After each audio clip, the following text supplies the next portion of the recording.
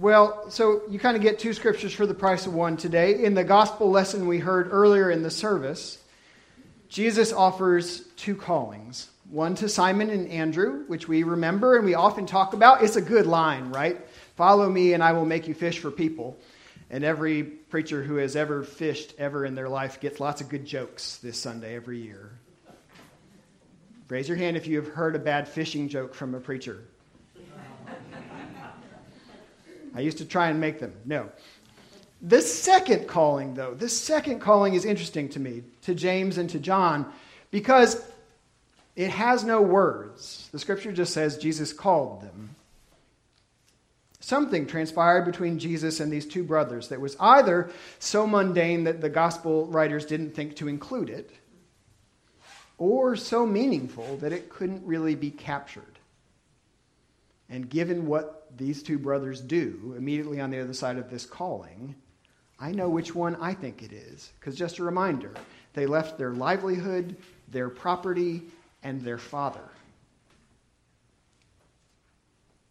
I don't think it was mundane. How are we called or named or spoken to when there are no words? This is something that the psalmist thinks about clearly, as today we reflect on where God is in the silence. So listen. For God alone my soul waits in silence, for my hope is from him. He alone is my rock and my salvation, my fortress. I shall not be shaken. On God rests my deliverance and my honor, my mighty rock. My refuge is in God. Trust in him at all times, O people.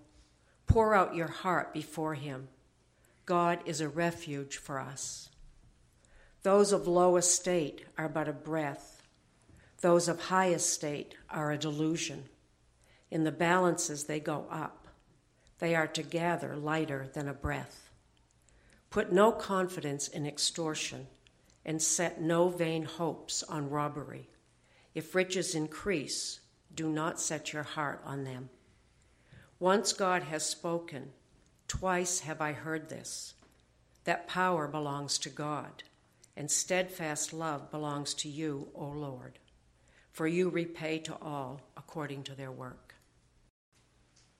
So every Christmas, we hear again the prologue to the Gospel of John.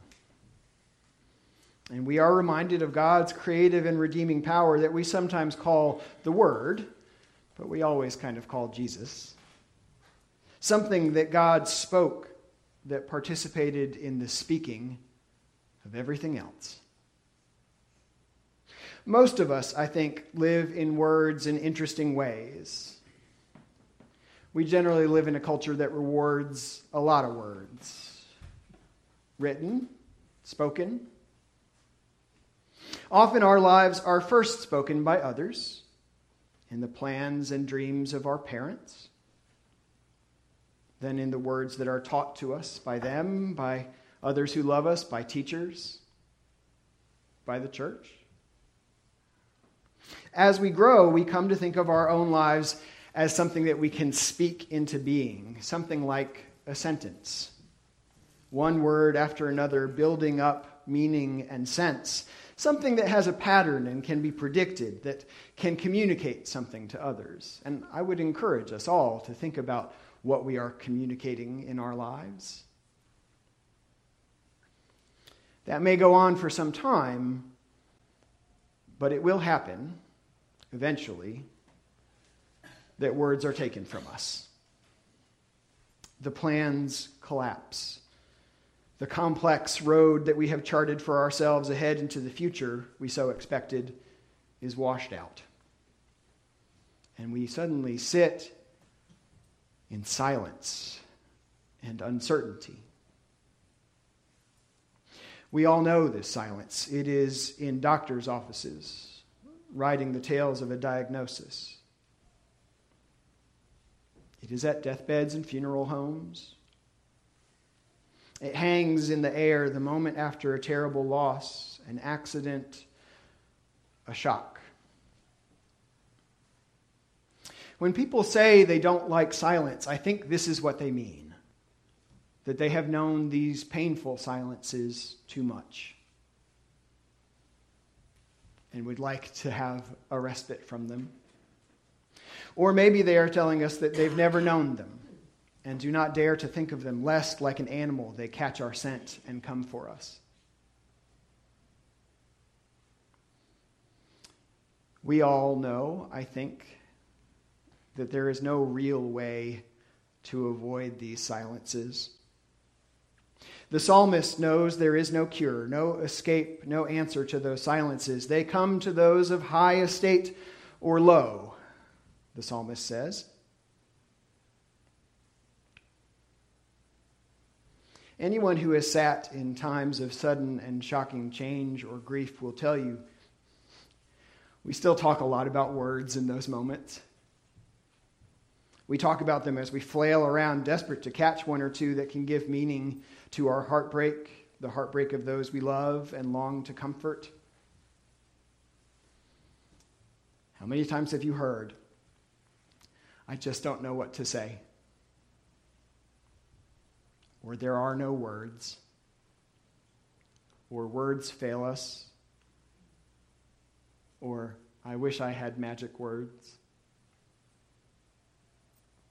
I will tell you, I often hear folks under stress and strain struggling with how to show up for their friends in times of crisis. And the thing I hear all the time is, I'm so scared of saying the wrong thing.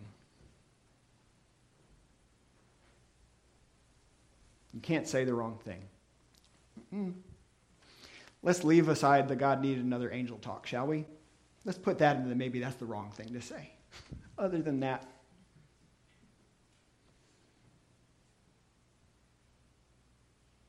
I will confess, in the graveyard humor that sits in our house from time to time, I once held a stack of loving and comforting cards in my hand and said, we use a lot of words to describe there being no words.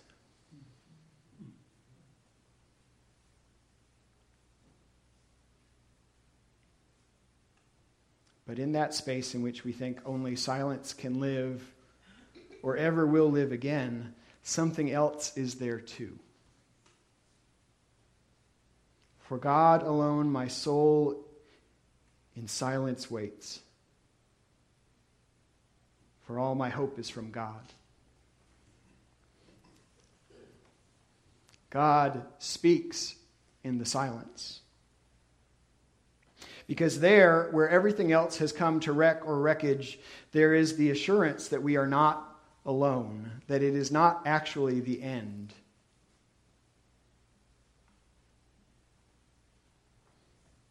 Sometimes I tell people in the midst of these types of crisis and grief to just keep breathing, because every time they breathe, it is not the end. They are still going on. The psalmist sits there, and the presence of God is like a fortress, even as all is shifting, as all is uncertain, all is unknown, all the plans and words we had fail us. There's something like a possibility there of new life, and there is God. I heard a guy named Brad Stulberg talking this week. He wrote a book about change. And I loved just this little word play that he had. How many of you know the word homeostasis? Right, homeostasis. We have been taught that like nature wants to find homeostasis, which means stability, essentially, standing through sameness. And he was working really hard to get us to maybe shift to allostasis. I love this. Allostasis, stability through change. Because that's the reality of human life, right? Change. And we are seeking the way to be stable in the midst of all that changes all the time, all the way around us, all of the losses, all of the joys, surprises. Somehow in that silent space, that possibility, God has spoken, and yet we have heard it twice. Where have you heard God's promise twice? Because I bet you have in things beyond words. I hope that you already had words that matter to you. I hope that you have been told lots of times in your life by people how much they love and care for you. But I also hope that there have been things beyond words that have spoken to you and spoken that same promise. Because even if we already know the words, if we can rest and wait, even in the painful silences, I bet you that there will be some sign or symbol that will again break into your life and assure you of the promise. I know it because everybody who has ever lived in grief has told me that suddenly, one morning, they woke up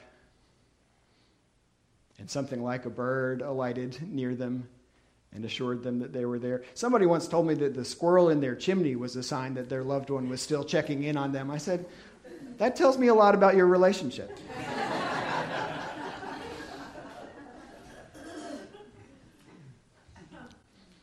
In our family, there are stars that we have found at just the right moment.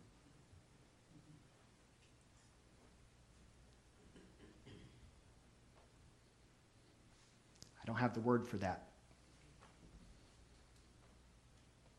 We are not alone. And what is more, we are called to be part of God's second silent speaking to each other, offering others that same care and presence. Today, as I imagine how we are to follow the one who walked that shoreline calling disciples, I want to really live the differences of the callings that he offered. There are great gifts of the words he gave to Simon and Andrew, changing the nature of their lives and their work, turning them into people who could fish for people. Patiently, with all the lures they could muster, using all the words, all the teaching, all the sharing that they could. But there are also gifts of whatever it was that called James and John.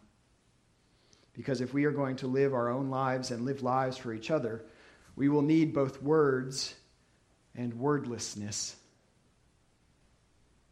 It cannot be a mistake that the next two stories of Jesus we have in the Gospel of Mark, this is how I get you to come to church the next 2 weeks. The next two stories we have are one in which he teaches and cleanses with a word, and then another in which he heals simply by taking someone's hand. No words.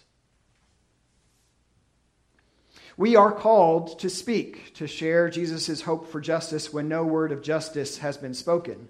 To speak boldly in our common life that God is with us and God is calling us to be with others in times of great need and great injustice. And I am thankful for all the times that we find words here to invite us to speak together of God's love and care for others. But we are also called to be part of God's great echo in the silence as well, taking hands which long to be held, and holding that space when no word of comfort dare be spoken. Twice we have heard it. God's steadfast love is always with us. May we live that out in all that we speak, but also in the silence we keep together, joining in God's unending care for one another and all creation. Amen.